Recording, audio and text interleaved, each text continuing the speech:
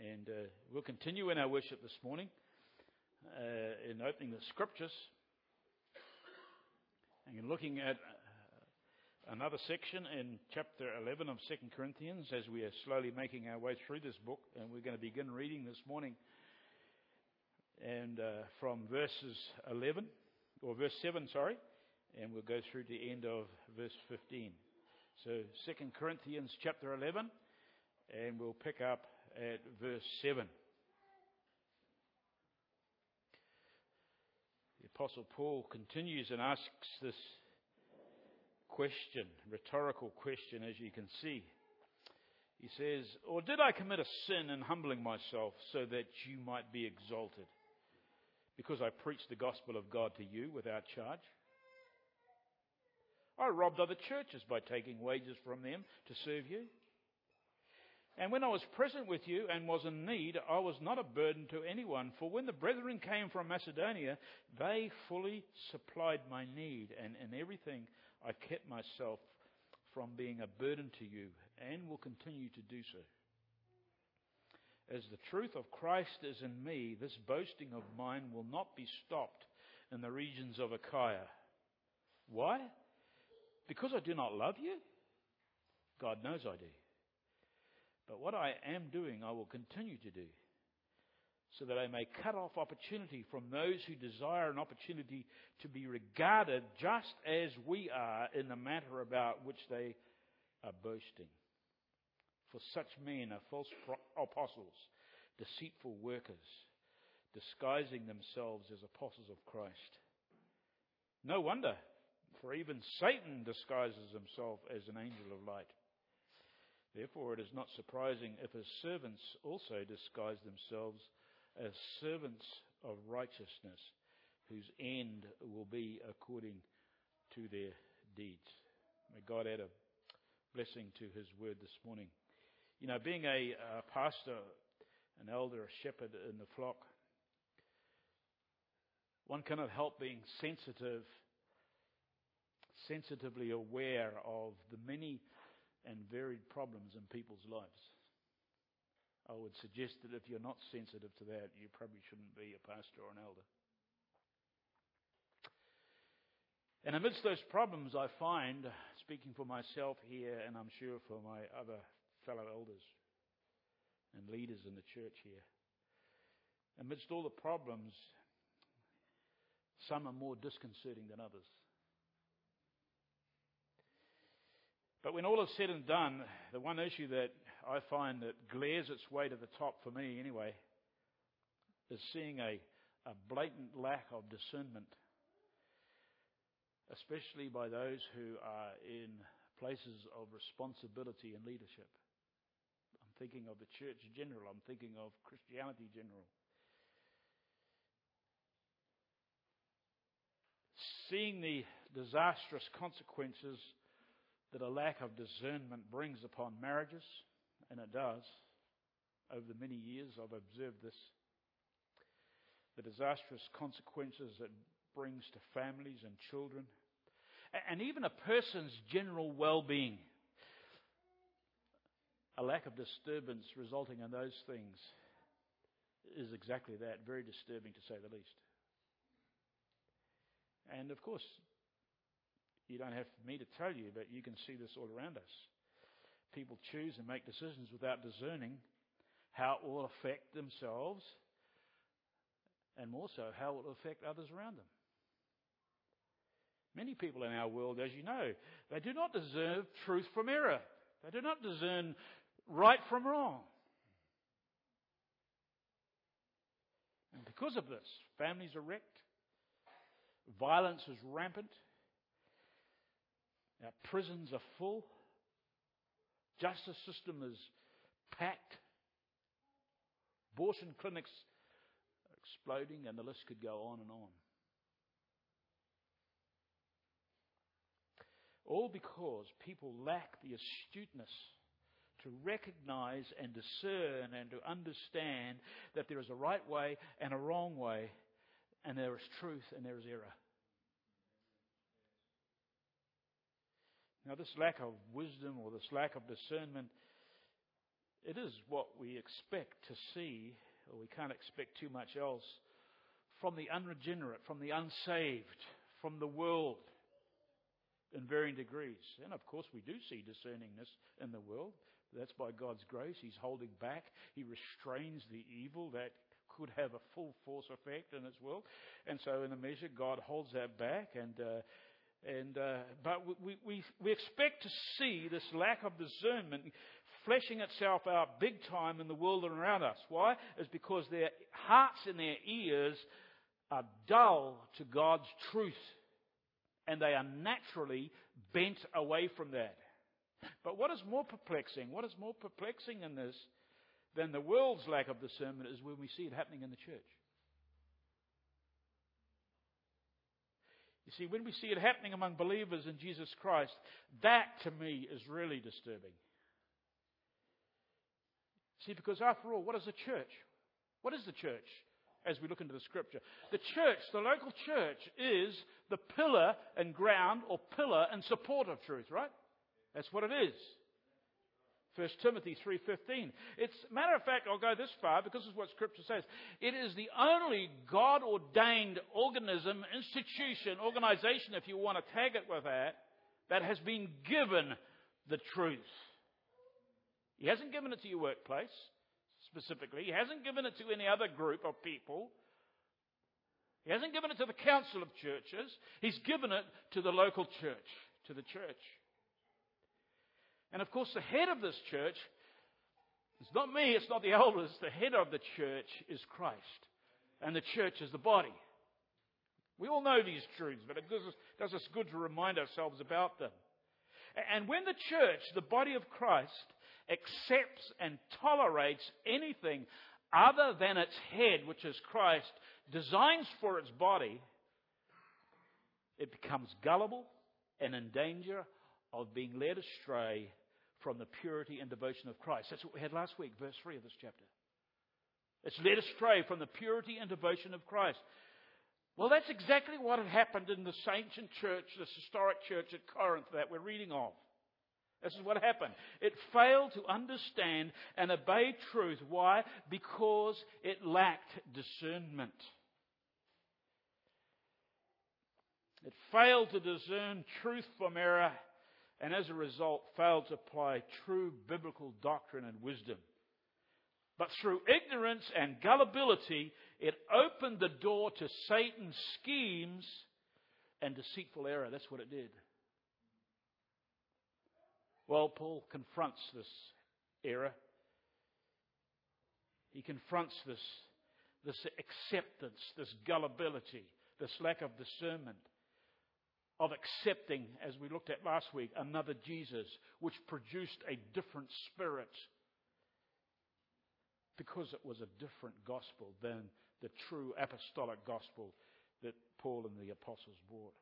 He confronts it. We saw that in verse 4 of this chapter. You see, this error was playing havoc in the assembly at Corinth, and it still held some of the saints in its grip. And so Paul resorts, as we looked at last week, to using a way of dialogue that was actually abhorrent and distasteful to him. He resorts to boasting. And what he terms by boasting is he thrusts himself forward and say, "Take a look at me." He commends himself. This is a last resort way of dialoguing and getting his message across. He wasn't self-noting himself. He was in the hands of God, inspired by God himself, and he uses himself rightly as an apostle of God. And so he calls this foolishness, by the way, even as he does it himself. And he says, "Bear with me in a little foolishness," verse 1. In other words, listen to what I'm going to say. I want you to have a good look at me. And he uses irony in these verses and sarcasm to get their attention, to shock them into reality and what they were doing with the truth of the gospel. And by the way, they knew, and he knew, that the gospel that he preached, when he spent 18 months amongst them, That was the gospel that saved them, brought them out of the world and saved them by God's grace. And so he was getting them to understand this. And so last week, in verses 1 to 4, we saw the error, but we took from that negative section and turned it around to have a look at the positive application that we could learn from it. And so we learned from that verses 1 to 6, 4 reasons why believers should be loyal toward our God and Saviour and His truth in the gospel. This week, we will learn of 3 distinct marks of true leaders in the church and 3 marks of false ones. And so, of course, this can be applied to leadership in the home. But primarily, understand that this is about leadership in the church, the leadership of God's people. Because you people, all you need to know this. You know how we talked about a few weeks back, we go into Koorong and we see a plethora of books from one end to the other. How are you going to discern what is right and wrong? How are you going to discern what is truth and error? Because everyone that writes up to say this is right. The only way you're going to discern truth from error is get back into the text yourself. Check out these things where they be so. Be a Berean. But we need to discern, okay? We need to discern. So this is not only just to be pride for the leaders in the church, but primarily it is. First, let us learn what marks out a true godly leader. We'll see this in verses 7 to 11. And so in this whole section, right from what we're reading in chapter 11, right through the middle of chapter 12, we see how Paul really steps up the pace on his irony or in his sarcasm, this foolish boasting that he calls it. But in this section from verses 7 to 9, he begins by asking a rhetorical question that highlights an aspect needful in any godly leader. And that question is, we see Paul was a humble apostle, and he was a humble servant leader. So humility was certainly the key function in his ministry to God's people. Now, you've heard about humility, you know about humility, and it's a thing that escapes many of us, right? Sad to say. But we see this demonstrated by the Apostle Paul in this section as he ministered at Corinth. And what he does, he puts a real sarcastic testing question to them. And he says, do you really think I committed a sin by preaching the gospel to you without asking for wages? That's what he asked them. What this implies here is that they were calling his genuine humility a sin. You see, Paul, as a minister of the gospel, had every right. If you remember when I went through 1 Corinthians, well, had that. He had every right, as apostles do, to expect financial support from his converts. You read 1 Corinthians chapter 9, verse 7 and 12. He says that. He had every right to expect, as some of the other apostles did. But Paul chose of his own accord not to take anything from them. In his freedom in Christ, he says, no, I won't take anything from you. But these Corinthians were being deceived, you see. So they had some big boys behind them, supplying the bullets, and the Corinthians were firing them, as it were. They were being deceived by false teachers. And these false teachers, their boast was not foolish. Theirs was kind of a genuine boast, but it was a fleshly and a worldly boast. They boasted in their professionalism. You want to know more about this? Go and read John Piper's books, Brothers, We Are Not Professionals. Excellent book. Okay? So they boasted in their professionalism. They boasted in their vast knowledge, their degrees, and their ability to speak and communicate. And they were saying all this expertise, all this professionalism demands payment. They held that these human credentials that they had were what really marked out a true apostle and a spiritual leader. In other words, they were saying, because of our expertise in every area of the ministry, we are worth every cent you pay us and a whole lot more. That's what they were saying. Or, any apostle worth his salt will automatically attract the highest stipend. Or, we want quality. If you want quality, you've got to pay for it. That's what they were telling the believers in Corinth. And that's what the few that were still in their grip were harping on about. You know, they were fully in line with the proverb that we all know so well.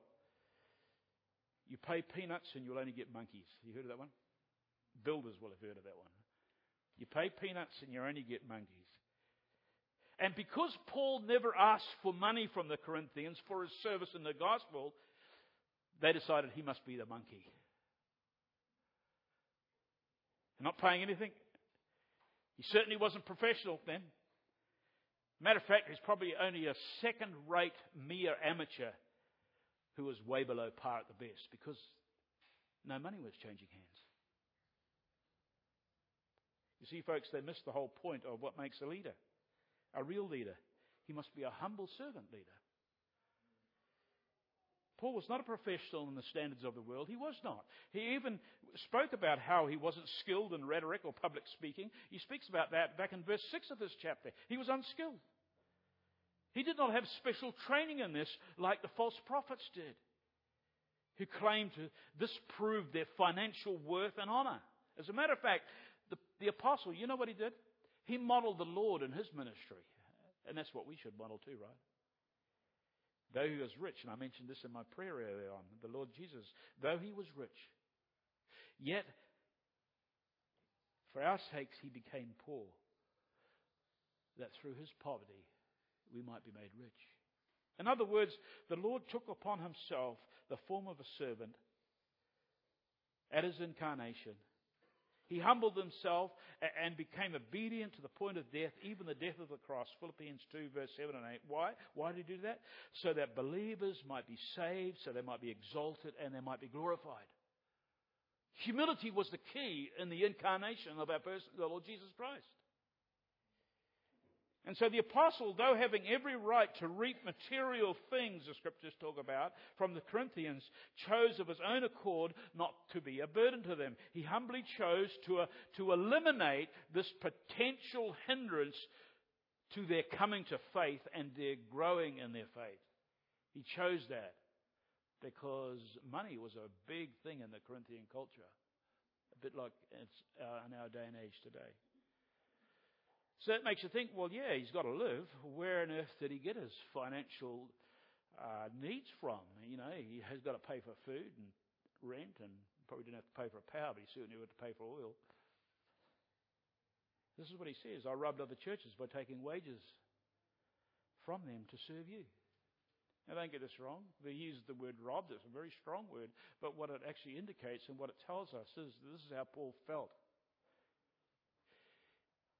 He was kind of gutted in the fact that he had and needed to accept, I should say, financial resources from churches who were poor.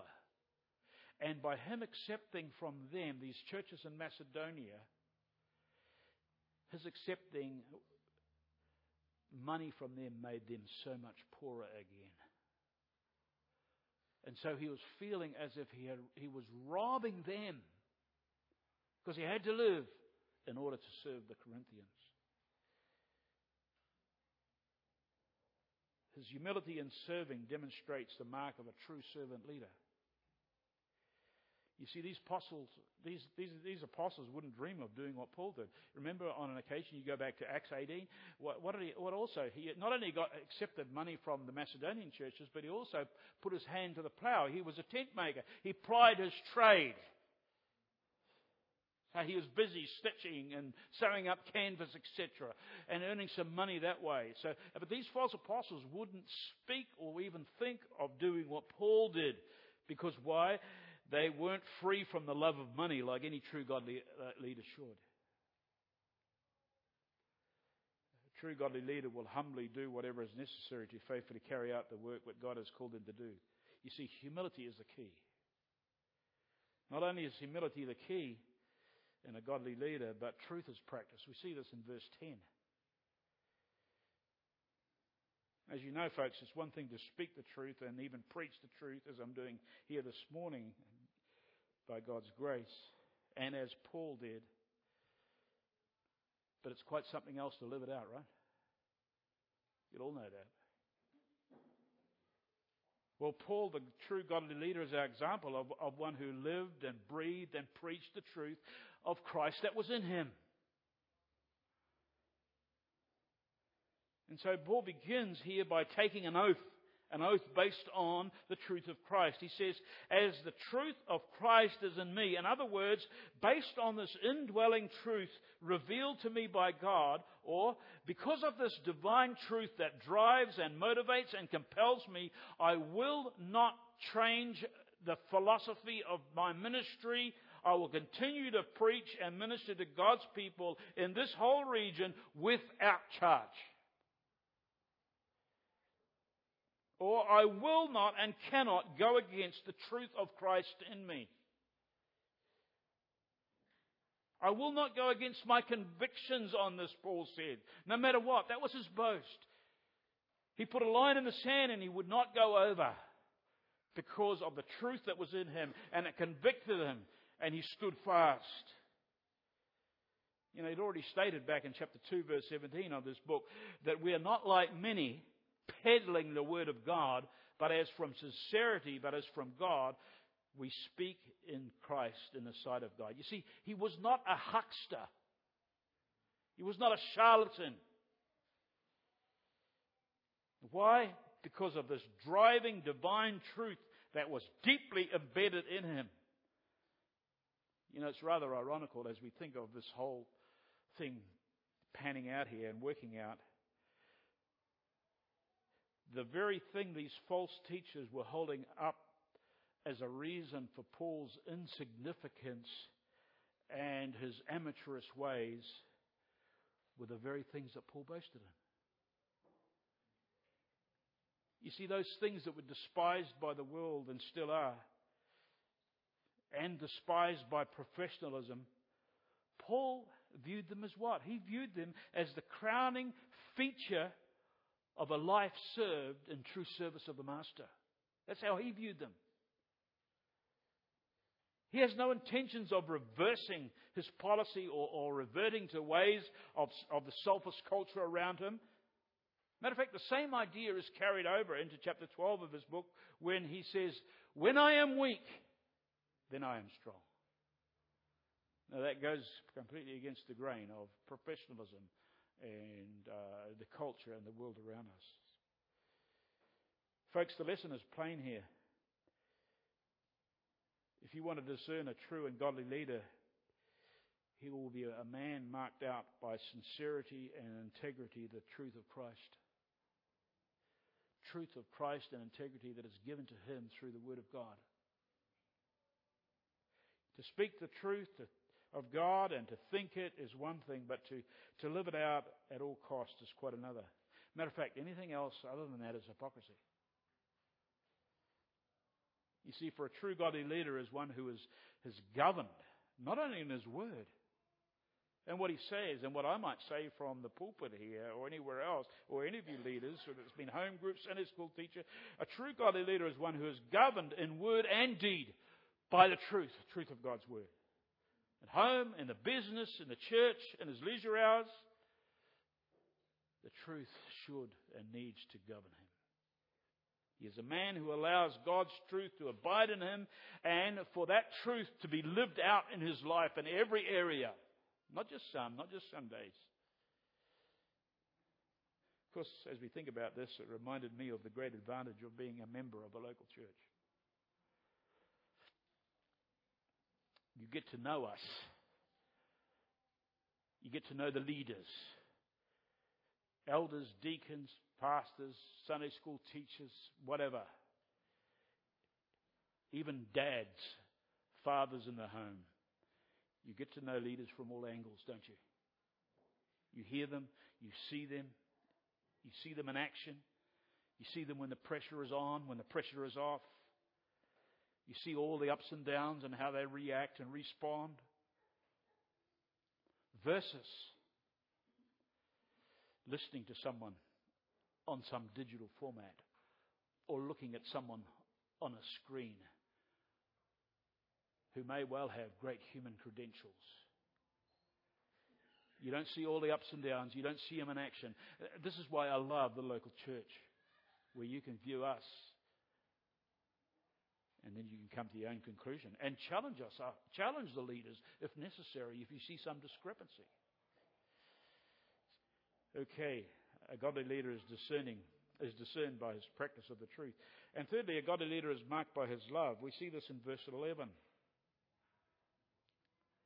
I've often quoted Dr. Stan Toussaint before, and for those who don't know Dr. Stan Toussaint, Steve and Karen will, and they will have empathy with me on this. He used to come out from the States every second year and teach us pastoral students at ACM many years ago.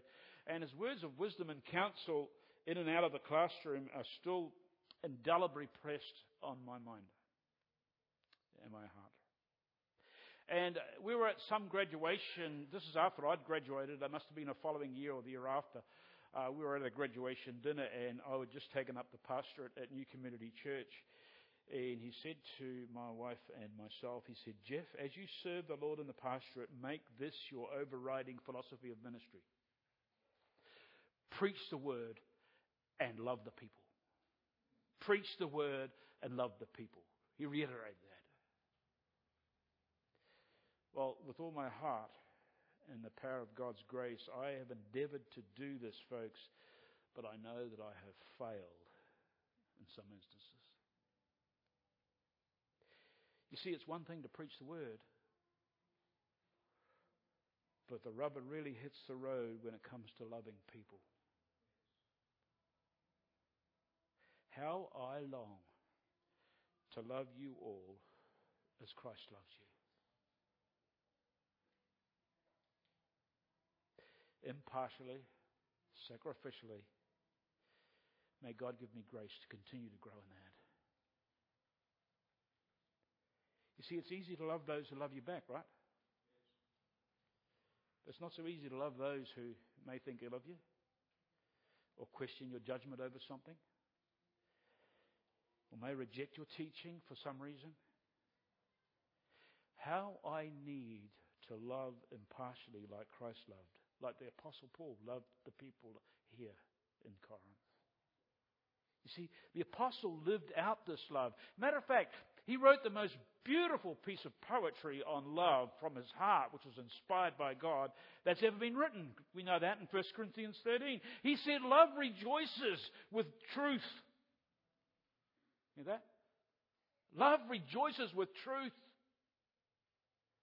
Bears all things, believes all things, hopes all things, endures all things. Love never fails. It wasn't just words from him. He lived that out toward the people who jilted him and despised him and maligned him even. Lord, give me more love like that. See, the Corinthians had become so twisted in their thinking about Paul, they assumed that because Paul did not ask for wages, he must have wanted absolutely no more attachment to them. Because he was making himself aloof by not asking for any wages, he didn't love them anymore. His love for them was zilch. That's how twisted they had become in their thinking. One of the most painful things in life, and you may well know it, is when someone you love, for no right reason, doubts and questions your sincerity in that love for them, in your love for them. And so this is why Paul here asks with a second oath. This is the second oath he takes in this section, in verse 11. Why? Because I do not love you? Here it comes. God knows I do. There's the second oath. You see, Paul had nowhere else to turn. You ever been in that place? We have nowhere else to turn. There was no one else who could affirm for him his impartial and sacrificial and honest love for them. There was no one. The Corinthians had questioned his love. So what does Paul do? What does he do? He appeals to the highest court anyone can appeal to. He calls upon God as his witness, who sees, by the way, right into the recesses of every single heart and every single motive. And he makes this bold claim. God knows I do. What a refuge in the time of storm, amen? When we can call upon God in all absolute sincerity, when all is against us, when you have been falsely accused, like Paul was here, and say with integrity, God knows. Paul loved the people sacrificially, impartially, and persistently. A godly leader is marked by love for his people, no matter what. Now we flip the coin. We flip the coin here. We see that troublemakers in the church exposed. We've seen how humility and truth and love are hallmarks of godly leaders, or any godly person for that matter. Now we'll see the other side of the coin. And you need to know this in order, as I said before, you need to know this in order to be discerning. The old saying goes, forewarned is forearmed, right? The first one is, prideful greed is high on the list of false teachers in the church. I'm not making this up. This is what's in the text. This is what Paul's telling us here, what was going down in the Corinthian church. You know, I'll always remember my brother, just to illustrate this point, probably a poor illustration, but I couldn't help thinking of it when I was preparing this message. I always remember my brother being assigned a firewood splitting duty for a misdemeanor he'd caused in the home. My mum and dad were strict disciplinarians, and every crime deserved its punishment, so forth. And anyway, so Russell was out there splitting wood on this fine, beautiful Saturday afternoon, and his mates came by and began ridiculing him and giving him a hard time because he had to work and they didn't, because they were off to down the river or something to have some fun. But as they were chiding him, they become so engrossed with my brother's skill and efficiency and the speed that he split wood piece after piece after piece. And he was, I have to say, a lot better than me with an axe. And so their pride got the better of them, and you kind of know where the story's going. Their pride got the better of them, and they said, "Oh, give us a go, give us a go." And so gladly Russell hands over the axe, and all his mates, one after the other, were trying to outdo one another, but specifically they were trying to equal their skill and efficiency of my brother, which they never did. And of course Russell got a bonus. He got all his wood split for nothing. Well, this is kind of similar situation with the false teachers that were in Corinth and Paul. You see, these false teachers wanted to be as effective as Paul was. That's what they wanted. They wanted the ministry to go forward and to have a following of disciples that were super loyal and that loved them like they originally and initially loved Paul. And so what did the false teachers do? They began maligning and ridiculing Paul for his lack of human credentials. And then they went all out to match his effectiveness in the ministry. You see, these people in Corinth, they were Paul's converts. He was the one that was called by God to go to Corinth and preach the gospel. Remember, the Lord said to him, Paul, I think, was about to leave because it was a hard place. But the Lord appeared to him and said, I have many people in this place. I have much people in this place.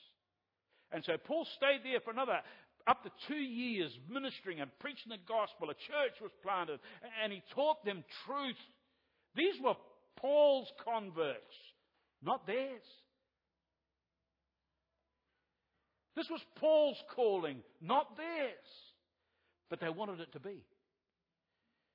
They were prideful and greedy and would do anything to have what the Apostle Paul had. And so Paul is not perturbed by this pressure, and he says that in verse 12. He says, I will continue to do what I'm doing without charge. Why? I like how the NIV translation ends this verse. This is what it says. In order to cut the ground from under those who want an opportunity to be considered equal for us in the things they boast about.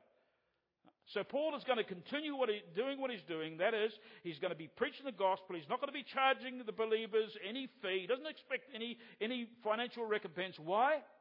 In order to cut the ground from under those who want an opportunity to be considered equal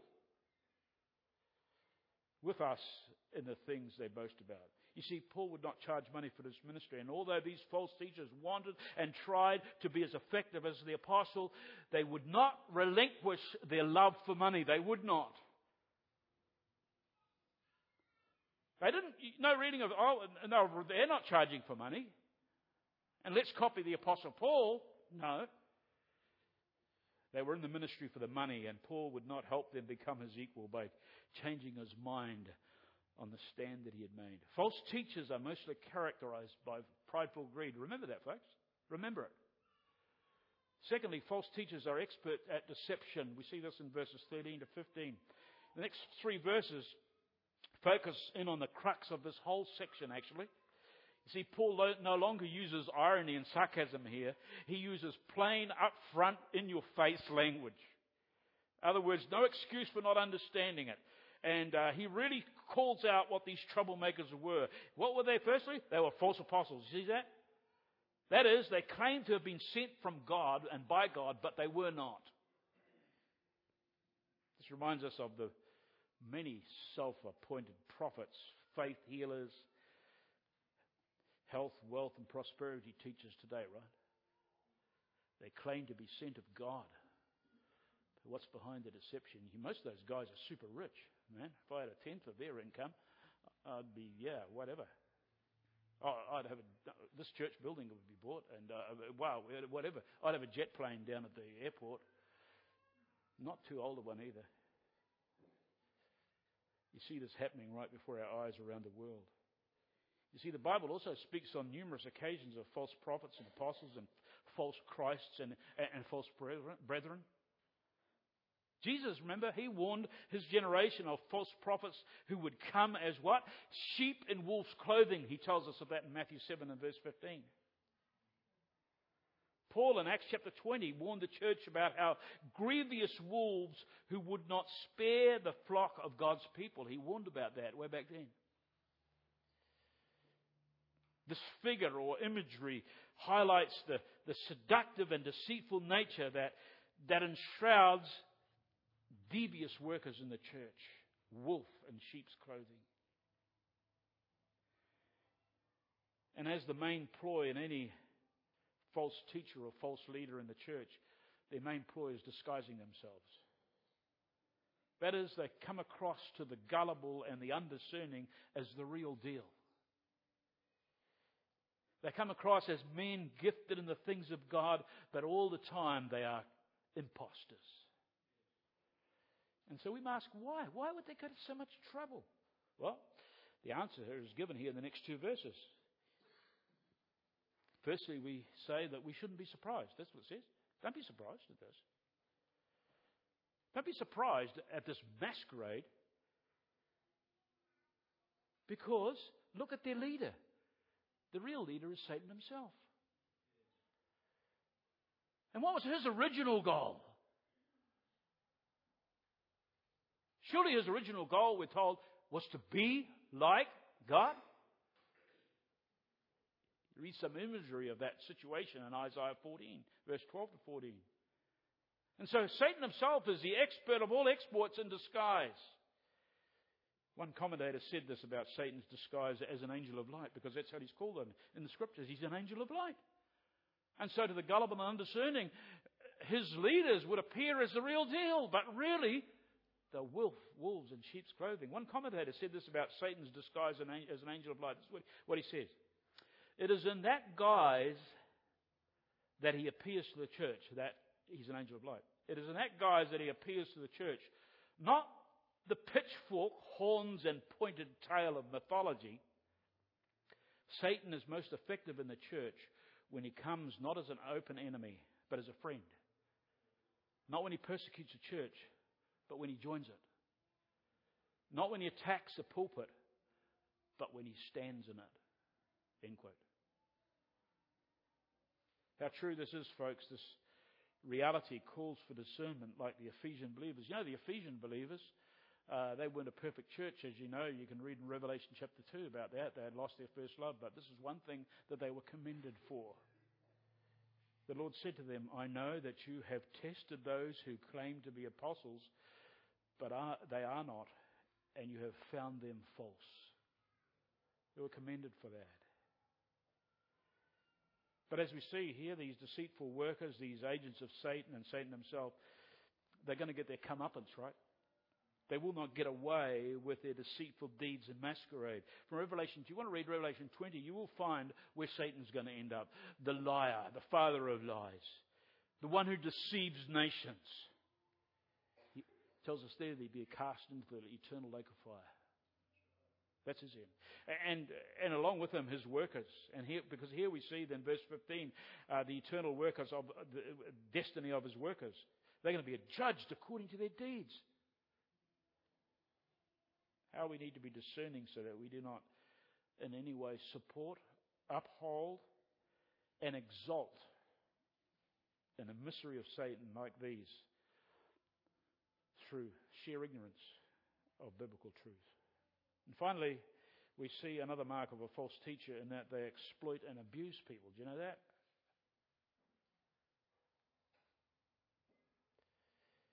A little bit like Diotrephes. If you don't know who Diotrephes is, he was a guy, and that's his name, Diotrephes, in 3 John, the epistle of 3 John.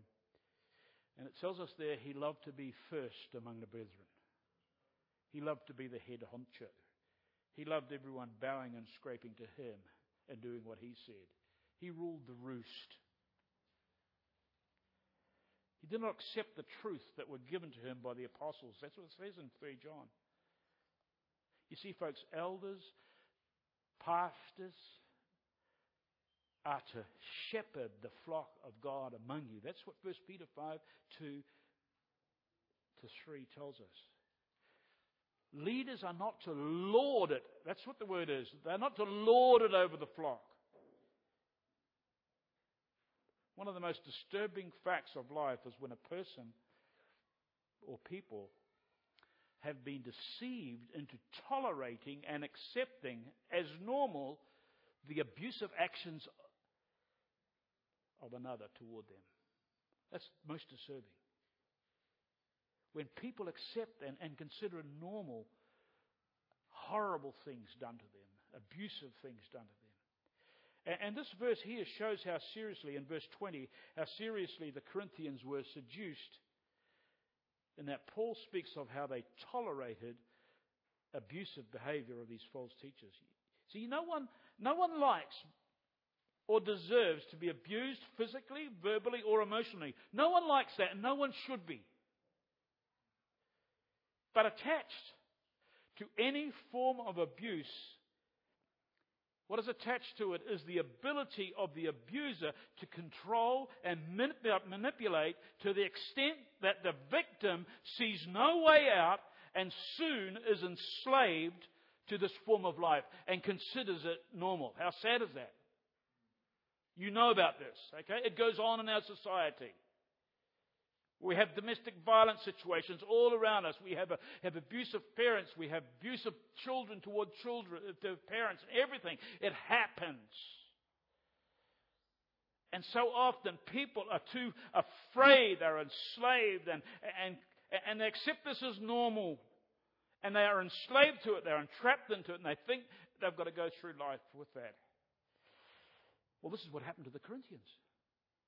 You know that? This is exactly what happened to the Corinthians. You see, it first started by their gullibility, by their naivety in tolerating false teachers who then abused them by adding demands in the name of the gospel, in the name of Jesus Christ. And before they knew it, the people's whole eternal destiny was based on a false gospel. It was faith plus works. Now that's abuse. And so these Corinthians became enslaved to this false legalistic gospel, and they could see no way out. Even to the point of questioning the true apostle from God, Paul himself.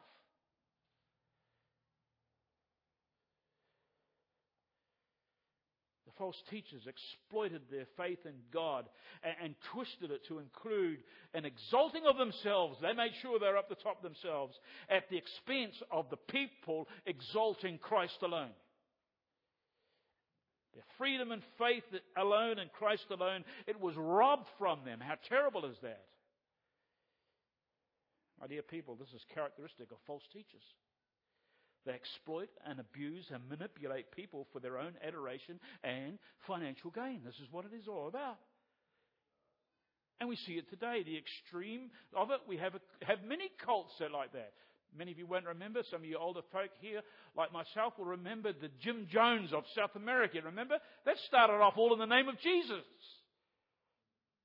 And the people were so enslaved and so brainwashed and so into their thinking, they all ended up taking cyanide, and I forget how many killed themselves, 100-odd people. But to a lesser degree, but just as dangerous, a lot near our own camp, we have legalistic groups who would add to the gospel. The gospel is by God's grace alone, through faith alone, in Christ alone, plus nothing. And as soon as we add anything to that, as soon as we say, you must not wear this, or you cannot go here, or you must do this, etc., to be accepted by God, that is abuse. Spiritual abuse. So let's wrap up here. We've seen the virtues of godly leaders and also what marks out false leaders in the church. So how do we protect ourselves from being deceived like the Corinthians? Well, the first lesson that we can learn from Paul's contrast between himself and the false apostle is, number one, don't be sucked in by smooth talkers with communication skills that can sway the mind and emotion. Be very careful. Secondly, move beyond what the teacher says or what he writes in his book, and look at his life lived. Does he practice in his life what he preaches? And if you have not got access to looking at his life, all I can say is be very, very careful. Thirdly, don't make tolerance the main employ of being wise and discerning. Because you know what? That only proves a lack of conviction and understanding of the truth of Scripture. Be like the Bereans. Go to the Scriptures. Get some help if you need be, but go to the Scriptures and check out what God has said to see whether these things are so. May God add his blessing to his word this morning. I wonder if we can stand, and I'll just close with a benediction from 2 Peter chapter 1, verse 2 and 3, and then we'll close our time together. Grace and peace be multiplied unto you through the knowledge of God and of Jesus our Lord, according as his divine power hath given unto us all things that pertain unto life and godliness, through the knowledge of him that hath called us to glory and virtue. And the people of God said,